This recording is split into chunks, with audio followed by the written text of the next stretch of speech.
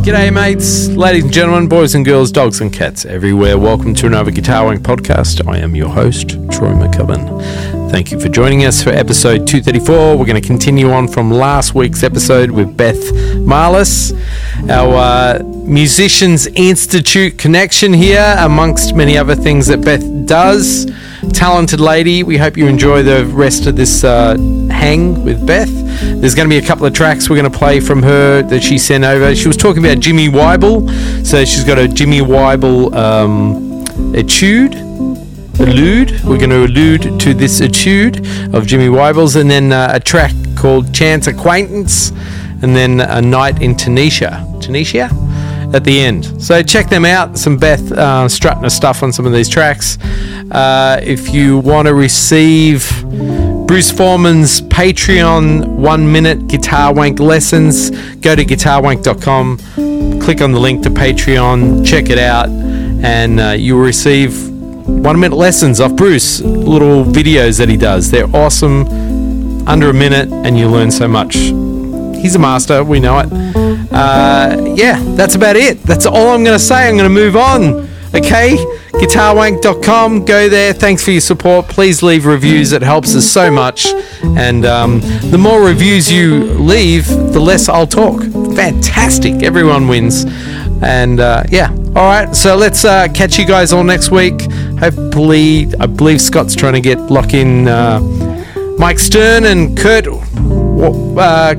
Kurt? One of the Kurts. I don't know. We'll find out. All right, guys. Be safe. Please be safe out there. COVID's just running rampant at the moment. So I hope you guys all have an amazing Thanksgiving. To all my American family and friends and the rest of the world, peace. We'll see you all next week. Okay.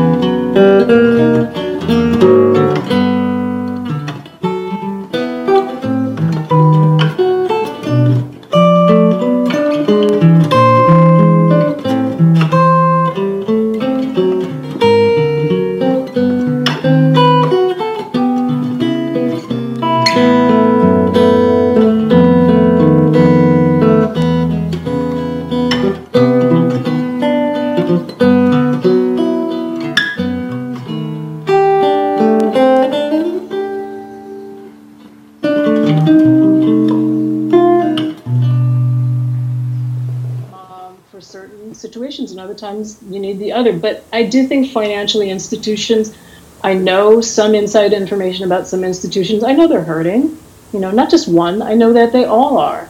We're all feeling it. Everyone's feeling this. Of course, it would be like another planet if they weren't. And so how we come back out of it is one of the great unknowns, I don't know. Like there's everything right now is turbulent. So I think people who are particularly entrepreneurial or ingenious are creating new businesses even, in music. Some people are like, maybe the corporate word, the C word you mentioned before, a little too corporate, it's all about the money. But other people, I think, have a genuinely altruistic sort of way of, like, I want to, create a new way. And I think, like Scott mentioned, the technology and everything's just going to keep changing. Hopefully it's not all going to be like robotic and listeners' ears are going to be used to hearing things made not really, in a real connected way. I mean, I think a lot of people are already there. A lot of people are used to, like, all the tweaks, of super, Pro Tooled out and robotic, things. And that's fine for some people, and they love it, makes them happy, and I'm not here to say that's not a good thing. But maybe, I guess I'm talking in a big circle, like, maybe the internet, maybe the online learning will help more girls learn. maybe to play guitar. If we go back to guitar, maybe it will help people in areas that would never be able to have access in any other way in some remote town.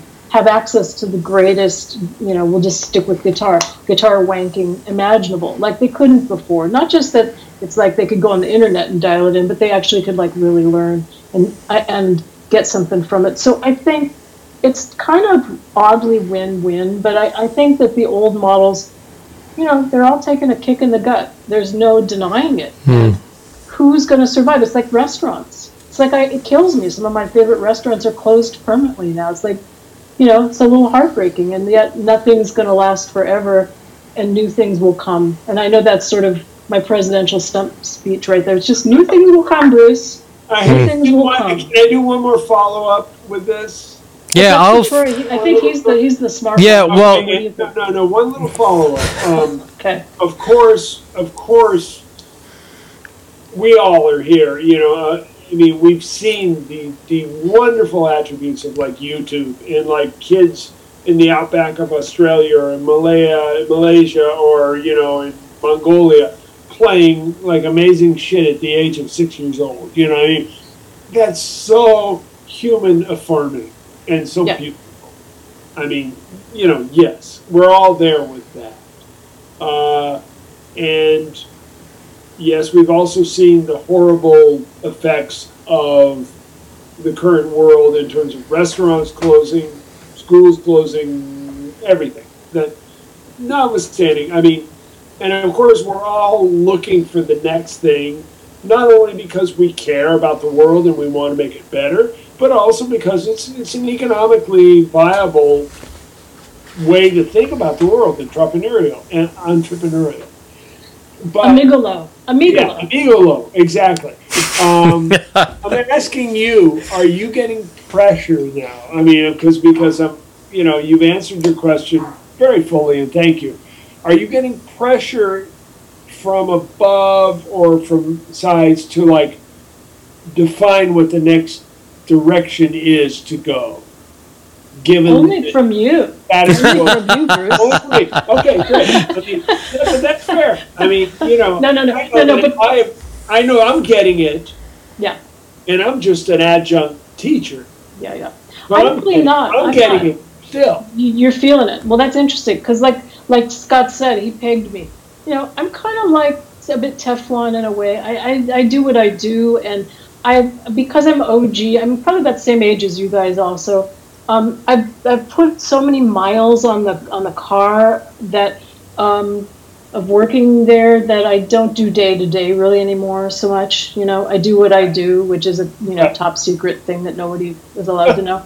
But so I don't really I'm not personally under pressure. I feel some concern about financial health of the institution and how that impacts teachers, for example, people whose hours are cut, because we're not teaching in person, people who I see in a sort of extended family way, I feel that kind of empathetically more than worrying about the calculator and the budget and the bottom line, because I paid my dues like budgeting and managing, and was like vice president of the education, which is sort of like the dean of the school for a period of time in there, where I had to do all of it, and thank God, man, that's done.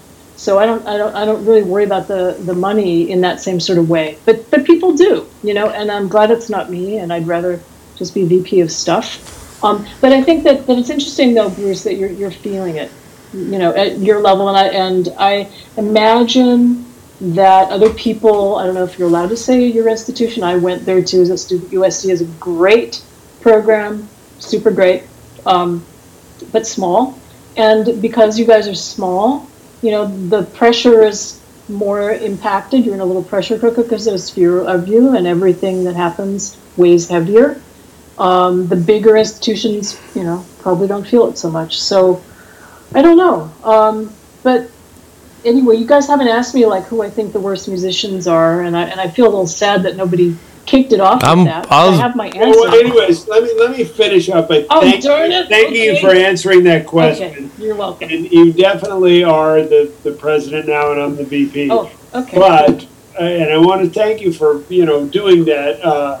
I do want to say that at USC, regardless of what's going on around me, I just care about the kids. I mean, I don't really interact with the admin. I don't get any pressure from them. I just care about these kids who are earnestly on a search for music, and I want to help them in that search wherever it goes. But I do thank you for allowing me to ask you, because I care. I mean, because you have so much more perspective from so many different places than I have. So thank you, and you can go wherever you want. Well, no, thank you for that. I'll just say one thing real quick, Scott. Yeah, it's like, again, coming back to like, it's those kids on that journey. That's the whole point of all this stuff.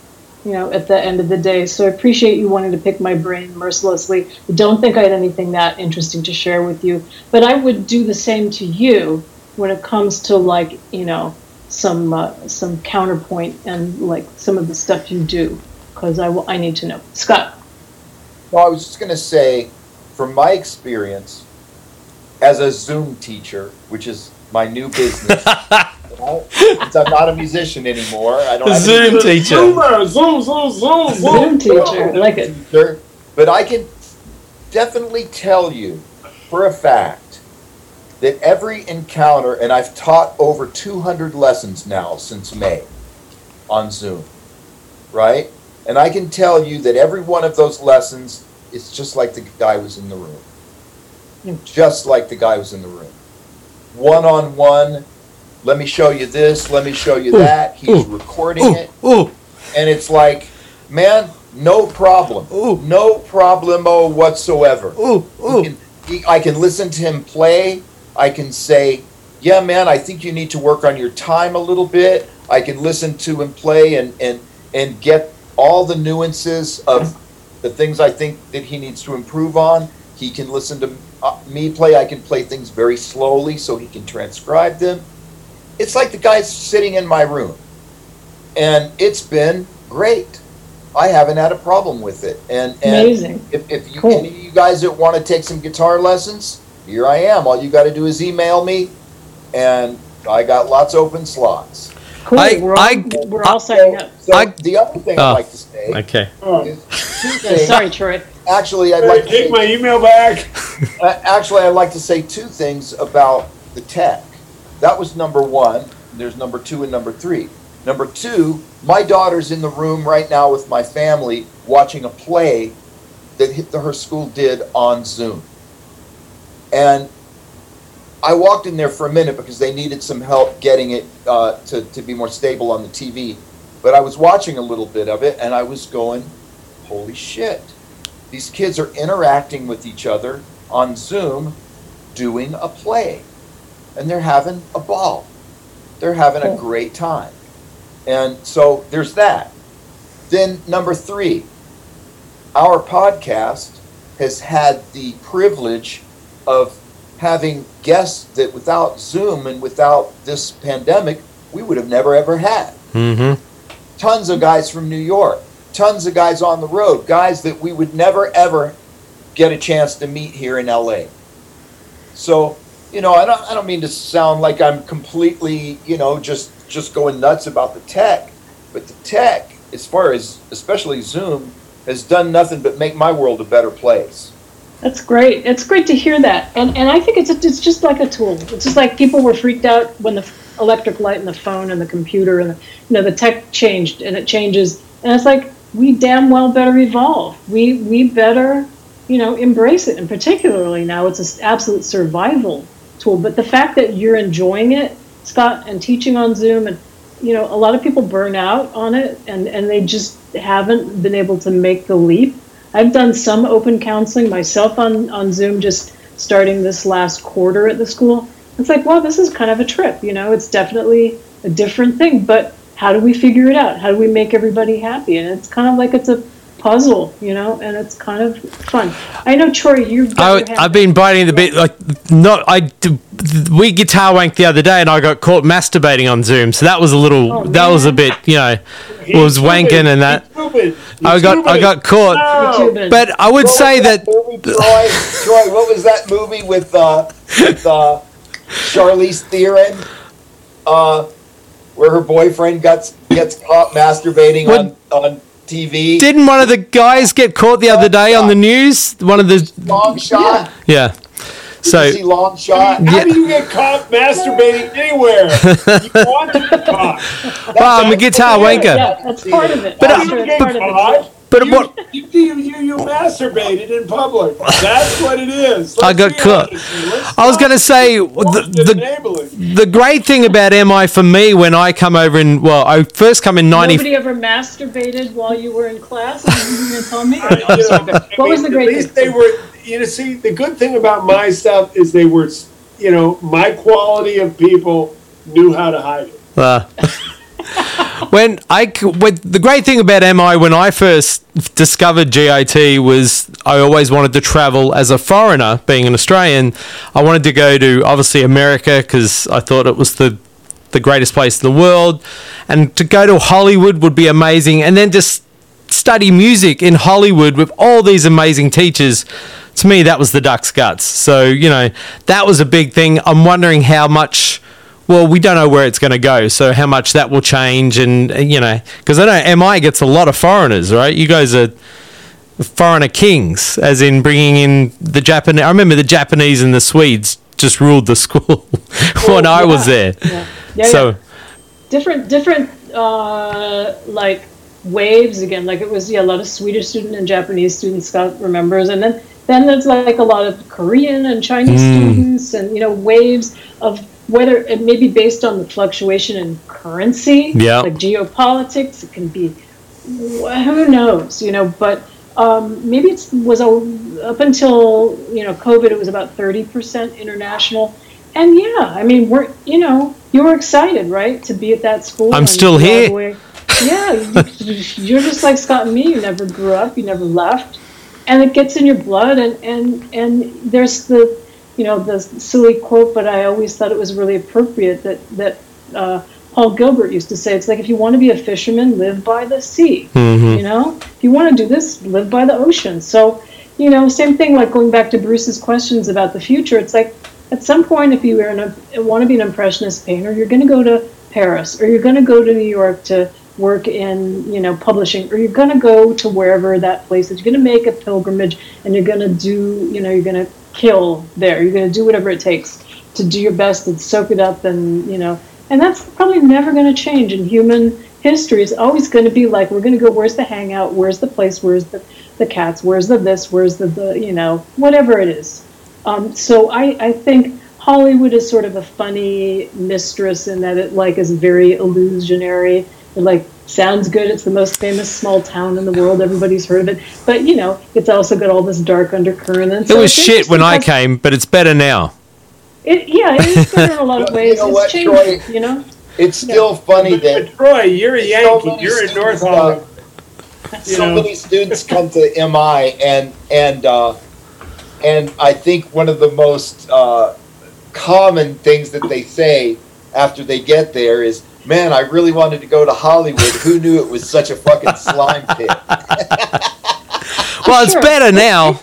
It's better. It was horrible. I mean, I remember in the early days when I started as a teacher at GAT, I remember stepping over dead bodies. I mean, to get in the building, it was pretty bad, and it's way better now. Way better. But still, there's something, the allure and the glamour. There's not just the Hollywood, but it's like, if it was North Hollywood was the music capital of the world, who cares? Just like when you're a kid, when you're 20, it's like, I don't care if I have to sleep in a cardboard box. I did that. And eat oatmeal like we all did, or top ramen for 10 years. You don't care because you're a purist. Just I'll do what it takes. I don't care. You just go to the place. So I see that look. I've seen it, and Scott's seen it too, where there's this dream, the kids have their dream pinned to their shoulder, I'm here.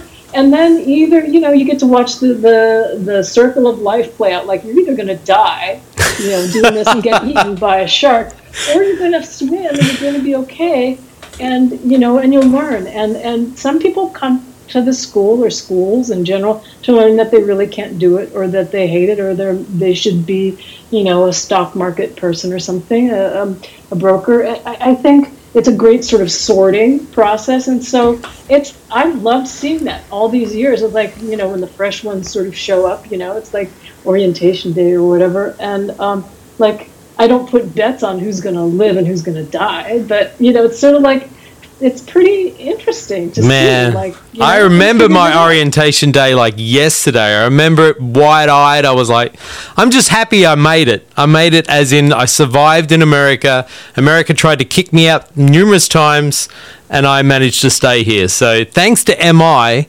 I'm here, and I have a family, a career, a life, and it is all thanks to MI. So thank you, Beth. Okay. See how easy my job is, man? It's like Beth, so good, man. I'm glad to hear it. Thing that we haven't really talked about too much is all the stuff that you've done outside of being an educator. I mean, you've done film scores, you've done a lot. I mean, you've played in a million bands, you've done this, you've done that. Tell us about like your music career and how that's gone, and what's kind of like a normal day in your life of playing music. How, are you gigging a lot, or are you not gigging as much as you used to? No one's gigging at all. Nobody's doing anything. No, I mean before COVID. Before COVID. I used to work a lot. I used to play a lot of casuals, like, and do like award. I was a good reader and play a lot of styles. So like back in the 90s and early 2000s, I'd do a lot of stuff like at the Beverly Hilton or the Century Plaza, like fancy award shows, and I'd be in the sort of the pit, and just do like a lot of play on and playoffs. Like I used to do that a bunch, and like some R&B bands and things like that. But I always liked to pretend that I was a jazz player and do, some like cheap, like no paying, good for nothing jazz gigs whenever I could. They're all cheap and no pay. I know, and then I started kind of like turning stuff away because it just really was like, I don't want to take my amp out for less than $100. This was like years ago, and so the phones slowly stopped ringing as much back when they used to use phones, and so I kind of worked less than I did, and would just probably only do a few gigs a year for like many years because I was doing so many other things, Right. And so. Probably about a year ago or whatever. Benedetto, I'm a Benedetto artist, Benedetto guitars. They're great. I love the guitars, and they asked me to play a festival in the Midwest last summer, and just like kicked me, really hard. It's like lit a fire under me. It's like, oh my God, my chop's gone. I have to I was like, oh, I said yes. Yeah, I'll do this festival. I was like, oh crap. I am in so much trouble, and they're great guys on this gig, and it's like 6 guitar players, these 5 guys and me, and it's like, I cannot suck. So that sort of just turned the wheel really, for me to just get back on it. And so, yeah, I'm not doing any gigs whatsoever other than a few online projects, like people are doing little, projects, how that is, right? So I'm doing some online projects, just continuing to shed like a mofo. I mean, like at least, minimum 4 hours a day, and just practicing, like just trying to get, up and way up and hope that I can get back out and play, because I feel better about my playing now than I have in a super long time. Oh, that's great. Like every day I'm just like, I'm loving it, man. I am so happy about it. So I really want to get back out and play. I mean, I'm just like chomping, Greatest stage highlight of your career? Weird. It was a weird one. I was playing in 1984 in Vancouver, British Columbia, at the what's it called, Vancouver Folk Fest or something like that. I think 30,000 people in the audience. It was a giant outdoor stage. I was playing with this band, playing like new acoustic music, sort of like David Grisman stuff. Mm-hmm. So I was playing the Martin guitar. I was playing acoustic guitar. And so like people like Bela Fleck, were on the show. I mean, it was like crazy. And it was just like enormous show, and I had my acoustic guitar. We're playing, was just like killing it, felt great, and then a string broke, and for whatever stupid reason, I didn't have a spare string, and so I'm running like between songs backstage really fast. Anybody have a string? No. Anybody have a guitar I could borrow? So somebody like Martin Carthay, or I can't remember who, some guy goes, yeah, here, take my guitar. And it had a strap lock strap on it, right? So I couldn't adjust it. So I just throw the guitar on. I'm like, Jesus, man, there's 30,000 people out there. I have to get back on the stage. I can't believe this nightmare. And so I get back out there, and the strap was so phenomenally long that it was just like, I might as well have been just like playing like rockabilly. It was down by my knees. That guitar was so low. It had no side dots on the neck at all. Oh my God, this is insane. The whole thing about it, why it was so great, is that I still, like, I knew all the parts, I could play it, I did it, and we got 2 standing ovations. It was awesome. Like a huge crowd, and it went okay, and it was great, and it was like, okay, phew, okay, that one like goes in the books for me as like really great. Just because it was so weird, and it was still like incredible. So that's awesome. Yeah, up there for me. I don't know. And then I've had a lot of other, certainly fantastic experiences for sure, and scary ones too. Like I played for Wayne Shorter one time. He was 3.5 feet away from me at this event. I'm like, oh my God, it's Wayne Shorter, and he's like right there. Like, oh my God. I'm not sure that was great. That was just like frightening. Terrifying. Wow. But, we all have that. I know we've all played for people we really, admire, and try not to let it like rattle your cage or anything like that. It always does, though. Oh, no matter who you are, right? You can be Scott Henderson. No matter who you are, man, when you're playing for some legend, you can't help but be a little bit nervous. It's just natural. Yeah, you can't help it. Can't zoom your way out of that. No. Beth, what's the greatest live show you've seen? Or one of the greatest that stand out? Man. I mean, I've seen a lot of fantastic ones. You know what popped in just the Rorschach for me? And it sounds like you're going to hate me or whatever. I mean, because of sort of knowing the right person, I got to see the Rolling Stones do a warm-up gig in a little tiny club in Hollywood that was not advertised. It was just like sort of the road, just getting ready for the road, and a warm-up gig. And I was just like Wayne Shorter, like 3 feet, if even, just like right there at the front of the stage.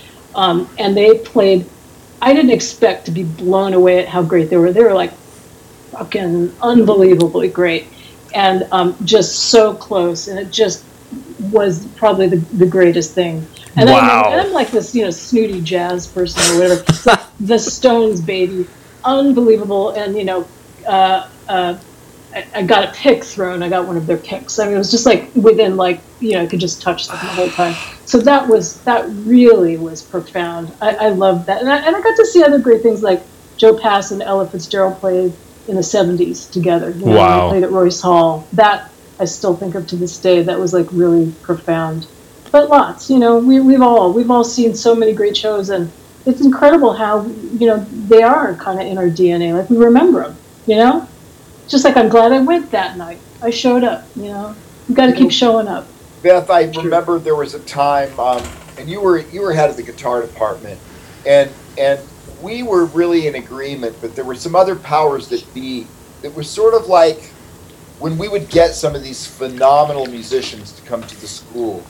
It got to be, I mean, when I was a student, when someone amazing came to the school, all classes were suspended, and you go see that concert, right? Mm-hmm. Well, that changed, and it sort of became like, you can go see the concert if you want to, but if you want to go to your reading class, you can go to your reading class.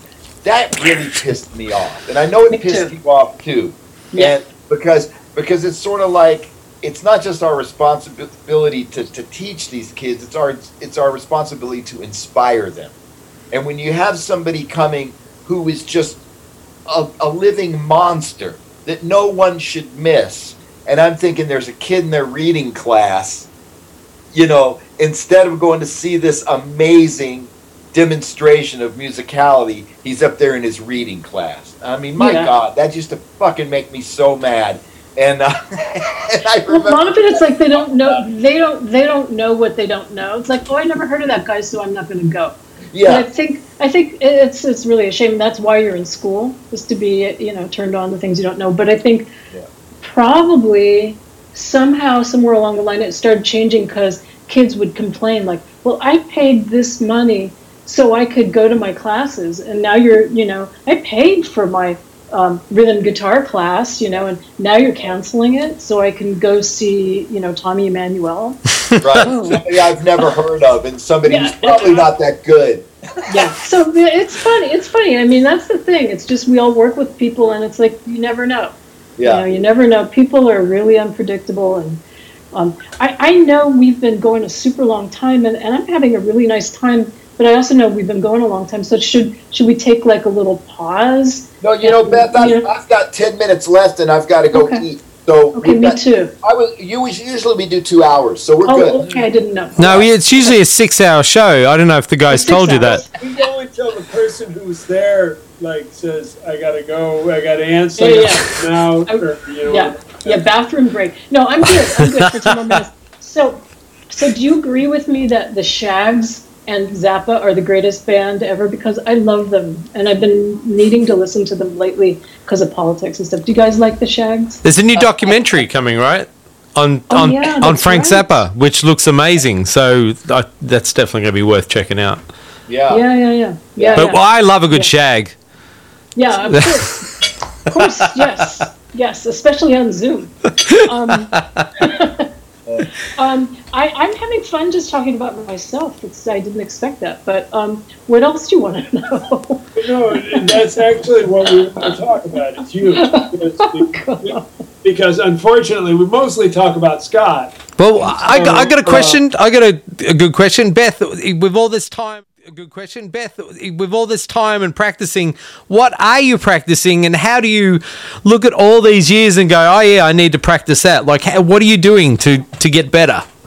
That's I think a brilliant question. You get extra points for that. That's good, because when we're facing COVID and like all this time, it's like, okay, now I really have no excuse. I have to practice because I can't say I'm too busy.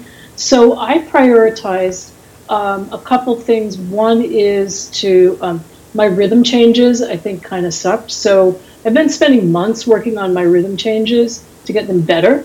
And what's interesting is that people I know sort of in the cyber world, like they just posted a video of me just practicing.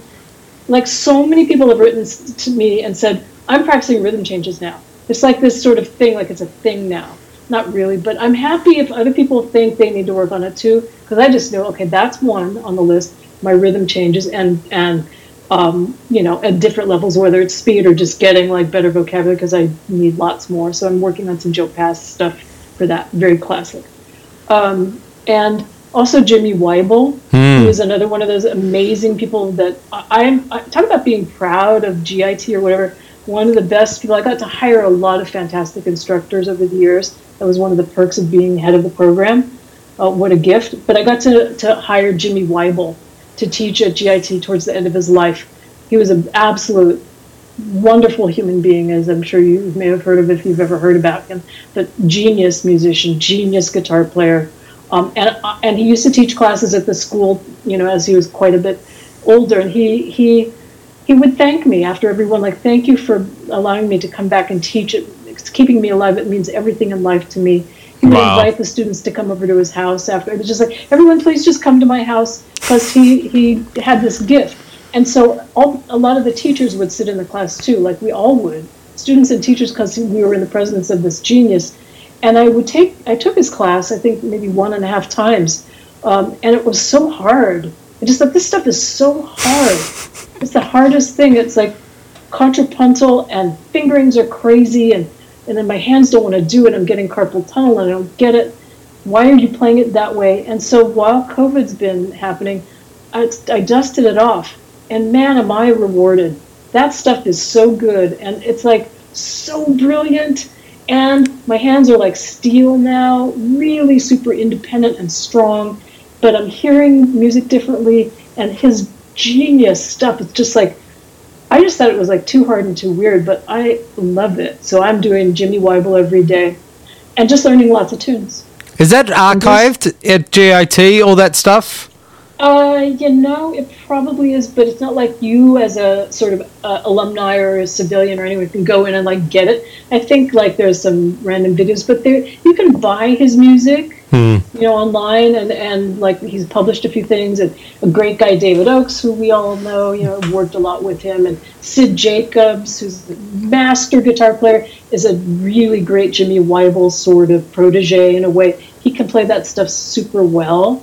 And so I'm just like, what an investment in your own playing. I just can't believe how good it has been for me and really changed for me. Which, if you had to pick, like, say, one record or one book of Jimmy's, which one are you working in or listening to?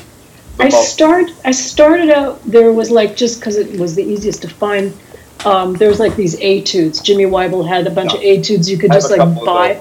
Yeah, I'm starting with that. And there's a book called The Art of Two-Line Improvisation. He has this book on in Mel Bay. The songs take me kind of a long time. Yeah, what does that say? It says okay. What's it say? Yeah, there's a lot of them. David Oakes did a great one of all these etudes, but there was a book before that was done. I mean, I forget who had this company, but it was 1973. Whoa. And the original, the etudes appeared in Jimmy Weibel's Classical/Country. This was the book. And there's millions of The Art of Two-Line Improvisation, and David Oakes' book is amazing. I mean, just amazing. So, but I mean, yeah, this guy. Is that it right there, Bruce? This is it right here. This is the Classical Country book out in the 70s. Look at it. There's also this one. Look at Jimmy. The Art of Two-Line Improvisation. Basically, Mel Bay, like 30 years later. So you mean David Oakes put this out way back then? Yeah, it came out in the 70s, man. Well, 73. David recorded like every etude. Right. He recorded all the etudes. Right. You could find them, like Scott. You could just listen and find one or two that sound like interesting to you, and that's what I would say. Just like find something that sounds. I'm not a paper guy. I'm such a bad reader that by the time I read it off the paper, I might not even like it, and I feel like I agree. No. But my point is like I knew Jimmy really well many years. I mean, our original hanging was in the late 70s and the 80s, the 90s. And then when I moved to LA after 2005 or 6, we became buds. Not just because we were jazz guitar players, but he played with Bob Wills, and I had that cowbop band, which we were playing Western swing, so we also had that, and he's from Texas, and I grew up in Texas. Anyways. But Jimmy changed, and I will just state this unequivocally, changed the way I heard the instrument I play. And that is like a fundamental teacher thing that you can't ever underestimate. I could play really good, probably. According to him, I could. But when I went and hung with him, and he just started to play shit, I realized how much I'd missed in the opportunities of the way of looking at the instrument and hearing the instrument in a different way. And really, when it comes down to it, teachers who help us change the way we hear are the ones that have the big impact. And really beautiful, yeah. And Jimmy's impact on me personally, which I'm very well aware of, is that just the construction of the way things are played. That you're not looking at everything from all the possibilities that exist. And Jimmy, there was times I went over to his house over in Altadena, and we'd hang out, we'd play and show something to me, and I'd go home and I'd learn it. And then I come back and I say, but you can do this and you can do this. And then I'm showing him, he's like making me show him what I like kind of did to it. And that, to me, you know, I mean, it reminds me back in the days when I studied with Woody Shaw and Joe Henderson and Bobby Hutcherson, and I was playing in their bands, and it was like, wow, that's cool, but do this. Oh, no. Whoa, you're doing that with this? What are you doing? You know, I mean, there was this exchange of, it's not teaching you how to play. It's teaching you how to hear. Really good way to articulate it, because this is the thing that's been going on for me during COVID. And I'm like, it's happening. I'm in this vacuum and it's happening. And it's like unbelievable because it's deep. It's this big thing. And so, it's kind of phenomenal. So I don't know, about the reading thing, Scott, necessarily. But even if you just took 8 bars. Oh no, believe me, I'm very, very familiar with Jimmy Weibel. I bet you are, because he's been room all the time. Yeah, I know. Yeah. In fact, one time he made me laugh so hard because he knew me and he knew my playing, and he said one time, and I thought this was hilarious. He said he wanted to show me something, and he started playing it, and he fucked it up, and he said, "Oh, you'll have to excuse me. I make mistakes when I'm playing in front of good players." And I just laughed. I go, "Oh my God, you got to be kidding me, man! I can't shine your shoes, man, and you're nervous playing around me." But no matter what level you're on, you get nervous, and sometimes, But I listen so much to him play, and I really enjoy his playing a lot. And he's, one of the guys. He was never one of my big influences. Obviously, I'm more of a rock player, but I love that guy, and I love what he did, and I love what I've heard, and I've heard a lot because I've been in his room many, many times with him just sitting there by himself playing his etudes, and I was always just stupefied and just blown away by it. It's just it's been fantastic music. Well, wait, and I know this is an audio podcast, and we talk a lot about it, and I'm sorry to sort of take this, but what I got from Jimmy, what I mean? Here's a guy who played pretty good and then found this guy, and he changed the way I fundamentally approach my instrument. And what it could be easily defined as is just where we think of this, that we're taught to play, Jimmy would go,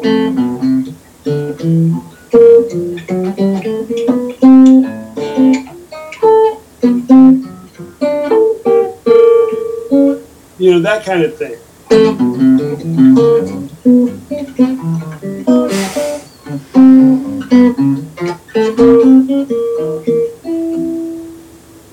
Where we would just normally go, and he would go,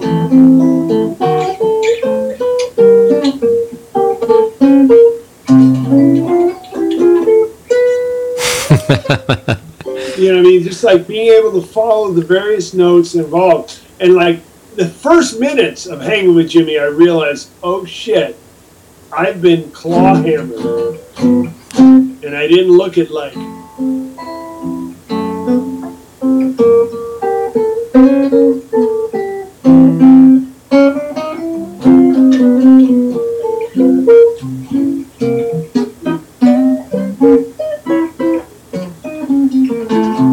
that kind of breaking it apart and not seeing it as this claw. I'm going to play this shape and this shape and this shape, and what are inside it and what moves. Yeah, Jimmy's thing was way deeper than that, but just fundamentally, just the shift in your mind to go oh shit, I've been looking at this, and everything inside that is a gift to me to do something with. That's what Jimmy gave to me. And even imagine a guy, 50 years old getting there and going, holy shit, I've been kind of more programmed than I want to be. That's what Jimmy gave to me. Same for me, though. Bruce, even though you had way more connection, it's well, I haven't been playing wrong, for decades. It's not that. It's just like, oh, I missed like, half of the show. Yeah. And the way that those notes move within chords and whatever comes out when I solo, it's just made the instrument much more orchestral. But I'm not intellectually, I'm not playing more sweetly or something. It's just that it's like you said, fundamental, like core understanding of how the instrument and maybe music works. I don't know. But so no, that's what I'm doing, Troy. Long answer. And I'm glad you guys, Bruce and Scott, you know what I'm talking about, and there'll be people out there who know what we're talking about. And if you haven't tried it, I would encourage you, whoever you are listening, to give it a shot, because it's really a quick return on the time you invest. It's like pretty quickly I felt like, okay, this is something's going on. This is hard, really hard to get started in the beginning. It was like, this is killing me. My hands really hurt in the beginning. Literally, it was like, because the fingerings were nuts. But was this the two-line, the two-line book? Yeah. So what do you mean? What does he mean by two-line improvisation? What's that book about? It's like counterpoint kind of. Oh, I mean, okay. that's a really like 2 lines. So you as a guitar player, you're doing things that move. And anyway, it was really useful. And one of my favorite guitar players is Larry Kuntz, and I got to study with him, and I love him. And he was very influenced also by Jimmy. And it just sort of seemed like a lot of great people I really like were influenced by Jimmy Weibel, yet he's sort of one of those people that flew a little under the radar. It's like you have to know. Just like, don't go to your reading class, don't say no, go to see Jimmy Weibel, if you're that student at school. It's like a lot of people don't know. So I would just, if anything, encourage people to try it out and see what happens when they're playing, for sure. Beth, we had this conversation maybe 2 weeks ago, maybe 3 weeks ago, I think, on the podcast. I don't want to take up a lot of time because we've already talked about it. But just so you know, like, for all those people out there who, because of COVID, your kind of thing that whatever it is that you do has been completely interrupted. And me and Bruce were talking about that a lot of times when you got time to yourself, you practice on stuff that you need to do because of your career. Like, you gotta do this because a gig's coming up, so I gotta prepare for this gig. Or you gotta do that because this is gonna happen, so I gotta prepare for that. And you don't often get an opportunity to just have a blank slate in front of you and just, I think I'm gonna just study whatever the hell I feel like studying, and it has absolutely nothing to do with my career. Just if I feel like transcribing a song by Schubert, I'm going to do it, right? Just because I want to see what makes that tune tick. Or if I feel like I want to, learn some Bach, or I want to learn some whatever on the guitar, there's nothing stopping you, because it's like, I'm not in a hurry to get back to my career, because that isn't happening anytime. So I want to know both you, Scott, and Bruce, and Troy too. What are you practicing now? Since you're not practicing for a gig, and I fell in the same trap, like I got to get ready for that gig. So now that's gone. What's everybody doing now that you have this like big open pasture? I am not practicing. I don't know I don't know really what you'd call it. Jesus. I mean, it's not that I'm not playing. I probably play for 2 or 3 hours a day. I don't really call that practicing. I kind of call that just keeping my chops up, like just play over some music, play over some standards, play over whatever, and just to keep my chops just to stop from going downhill where I don't know how to play anymore. But my emphasis is on ear training. Like listening to music, just like you are with Jimmy. But Jimmy's not one of the guys I'm listening to right now, but he definitely could be, because now I'm curious, because that sort of sparked my curiosity to start listening to some of this stuff again. But I've been listening to a lot of classical, and I've been listening to I've been transcribing tunes that I always just wanted to transcribe and never had time to. So just transcribe just to see what makes those tunes tick, and what kind of chord progressions can I learn from them, and then just playing guitar all by myself and trying to figure out what am I hearing that comes next harmonically? How can I just sit there and play the guitar and make up chords and make up like a little story all by myself? You know what I mean? Just stuff, ear training stuff. Yeah. Like, what good. am I hearing? Listening to stuff that I hope advances my hearing, like you're doing with Jimmy. And like Bruce said, you know, when you listen to someone who does something so incredibly different than you do it, it inspires you, and it takes you on a journey. And like I said, my career has been so dictating of what I do. Like, you might want to transcribe some, or you might want to learn this Bach piece, but sorry, you don't have time. You got gigs coming up. You got to practice this. You got to do this. You got to do this. And now that we're sort of free of those obligations, we can practice on whatever we want. It's kind of, I find it kind of freeing in a way, kind of liberating. You know, and I'm sure you do too. So.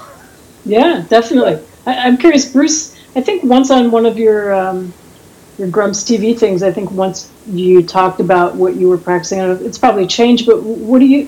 That's cool what Scott was talking about. What about you? What do you do? I just got to say that this is one of the greatest days of my life, because actually Scott Henderson has sort of endorsed in many ways what I've been doing. You know what I mean? It's, you know, I love Scott. I admire Scott, and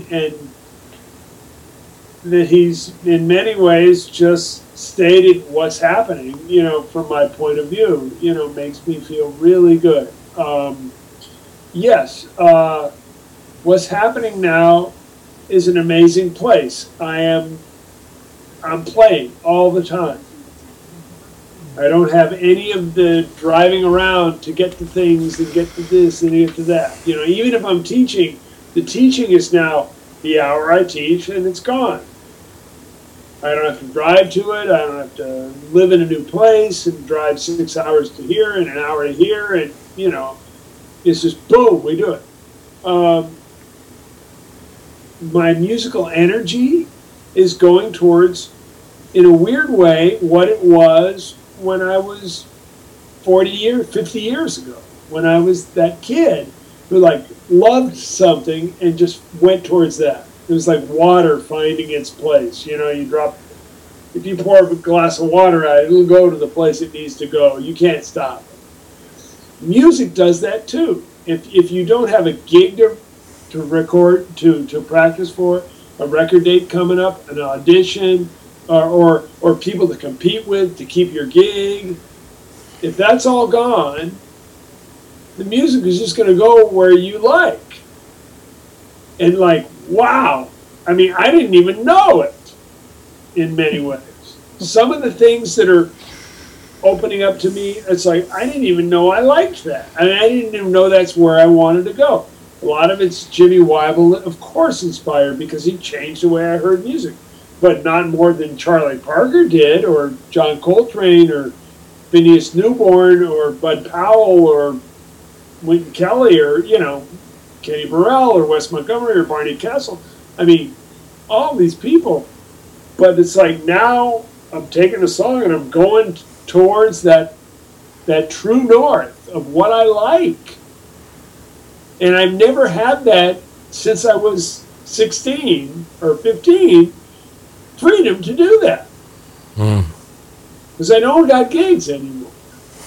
I mean, they will come back, and I know that, and I'm still the best human karaoke machine alive. You want a tune and a key, I'm your guy, right? I am the guy. I mean, it's just like me or Howard. That's it, you know. You got this tune in this key, I'm your guy, you know. But basically, I'm just following the music in this amazingly beautiful way.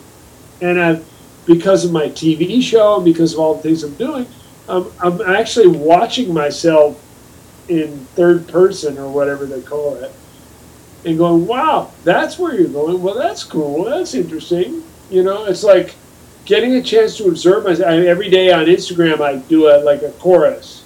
It's like, oh, that's where you're headed. Oh, okay, cool. You know, I mean, because like the first chorus is just what I record, and I got to put it out. And it's like, oh, okay, that's where I'm headed. Well, maybe I need to think about it this way. You know what I mean? It's like, it's a whole new world. And as much as I hate not being able to interact in the social community that really is such an important part of this music, I am grateful for the time to observe, be subjective and objective at the same time, and try to figure out where this all goes, you know, and really just live in the world of like, okay, I'm not going to be this and I'm not going to be that, but I am this, and this is where I want to go with it, you know. And I think all of us are struggling with that in this particular time because of our inclusion in the social structure of the social media, but our exclusion in the real social structure of the normal world that at least we who are past 40 years old, 35 years old, you know, the world we lived in before. And I'm just excited for what comes out of it, you know, really. I mean, I'm grateful for the chance to spend 6 months. I've never lived at my house. I realized until now, I've never lived at my house. Yeah, I feel the same way. Like I was never home, you know. Either I was working or I might travel. But yeah, it's like we get to be home. I've been traveling. I've got, you know, and you imagine, I'm living up here in Carmel, and basically I've had an apartment in LA, I'm teaching at USC, and I'm on the road all the time. I've never lived at home for 6 months. I mean, this is like since I was 17, Beth. I have never been at home for 6 months in a row. And this is like a very interesting sort of reality. And I'm grateful for it because, you know, probably had not this virus, which is horrible and all the other things, I might have just like kept going until it flared out without ever knowing what this was. Yeah, I think, you know, we should enjoy what this is while we got it. You know, I mean, there's the other side and the circumstances, but you know, I think as successful musicians or people in the world, you know, we are gonna, you know, find the opportunity, and it's a gift. I mean, that we can all play as much as our hearts desire. I mean, when I sometimes get people wanting to do a project with me, I'm kind of like, oh, really? I'd rather just practice. I'd rather just do what I want to do. I said, like, okay, that's a little selfish now because really, you know, I do want to do these projects. But yeah, it's turning it all on its head, and so it's a pretty interesting construct. It's different. It's kind of great. We are with ourselves. We're honest. You know, we're checking it out, and it's super creative. I think, you know, if you can go there. Troy, what about you? I have been doing hookers and blow for the most part of it, yeah. Just like always. So nothing's changed. No, I've actually been revisiting unfinished songs that I've written. I dropped the pick and I've been doing more thumb style picking, so that's been a huge thing for me. So visiting a lot of different styles but a lot of songwriting. So that's kind of where I'm at the moment. It's cool. I mean, I think it's good because we've all been playing a long time. If we were kids, it might be a little more confusing. Like when you're just starting out, you don't kind of know what to do, maybe in a way, how to practice, or you know, you don't really know the instrument well enough to. But that's why we have YouTube. I think when we come out the other side of this, we're going to see a lot of people with the same stories we're telling. You know, that this was a really good time for creative artists, and I know a lot of people in other mediums who do visual art. You know, it's been a creative time. It's been a good time because life slowed down. So, you know, it's interesting to hear about you guys, though. But no, I would like to say that, you know, all of us, we need to remember, let's not exit this moment in history. And it's definitely a challenging and weirdly different moment. Let's not exit this moment in history having fucked up and not taking advantage of it and not making the most of it. You know, there are certain things about it, particularly for those of us who are players, artists, instrumentalists, music, you know, writers, composers. There are certain elements of it that lead to us being productive. let's not walk out of this going like, phew, I endured that year and now I'm going to go back to work. Let's walk out of this year being productive, having created a lot of stuff, and being headed on a new direction out of it. I want to see the same thing. I want to see all of us keep being inspired and whatever we got from this. It's a little like when somebody has a car accident and they almost die. They're like, okay, phew, I got my life. I didn't die. So I'm going to live every day to the fullest, for the rest of it. Like some people make sort of these bargains. And some people actually do it. They actually follow through. It's like they're a changed person, and they enjoy life more, or they make better music, or whatever it is that they do. I mean, it's all fleeting. It's going by. And I think, whatever we can do to make it a better place, and whatever we're learning through going through this sort of hellish hellscape, that is something positive that, we can take out the other side of it.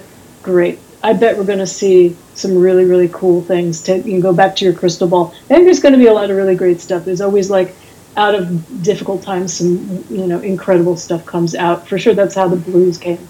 We know that's a cliche, but really, that's how stuff, sometimes really has to come through that fire, through that fire. So I hope so. I hope, I don't know how long we're going to be in this situation, but I haven't lost one so far with being inspired to do this work. I'm doing the work. I haven't lost 1 ounce of energy to doing it. I'm just every day, I don't take a day off. I'm just every day. And I love it. I'm hungry for it. So we'll see though. Talk to me in 6 months or a year. I'll be all burnt out. I think it's about a year, Beth. I had who's the top of the ticket. You know what I mean? 4 years from now, we got it. Oh, we're running. Oh yeah. Okay, well, yeah. Sure. You guys need more scandals then. I think the world exactly. Hear about a co-ticket. No more top and bottom. We got to work on it, but Troy's right. We got to work on our corruption. We really don't have that thing down yet. We got 4 years. 4 years. We can we'll figure get it together. out. That's what we're doing during COVID. Is we're going to work on our corruption stuff. Exactly. And, greed and hate. So yeah, I will get it together, you guys. I feel optimistic. Beth, I got to say, thank you so much for joining us today because that was super, super cool. You are an inspiration and such a pleasure. And everyone that I've ever talked to that have met you, they've just always said that the greatest things about you, and obviously it's very true. So thank you so much. And I believe MI does owe me a little bit of money. So if we could talk about that after the show, that'd be great. Bruce, as always, Scott Henderson, you guys are such a pleasure. And we are blessed at this time to have something like Zoom where we can talk and share all this with our listeners, the three of them out there. So that's good. But, Beth, if you ever need to advertise or you want us to promote anything, Guitar Wank is a massive supporter, so feel free to use us and abuse us. Fantastic. You guys, thanks so much. I had a lot of fun. You guys are great. So thanks, Beth. See you next time. See you soon. Thank you, Beth. Oh, where do people find you? Where do people find you? Oh, my website, bethmarlis.com, and then it's connected to all my other, social media and YouTube. It's all there. I have some examples of me attempting to play the guitar, and I'm findable. Yeah, I'm there. Awesome. Just look for the fake blonde hair, you guys. All right. Thanks again. Thank you, Beth. Bye, Beth. Bye, guys. Bye, Beth. Thank you.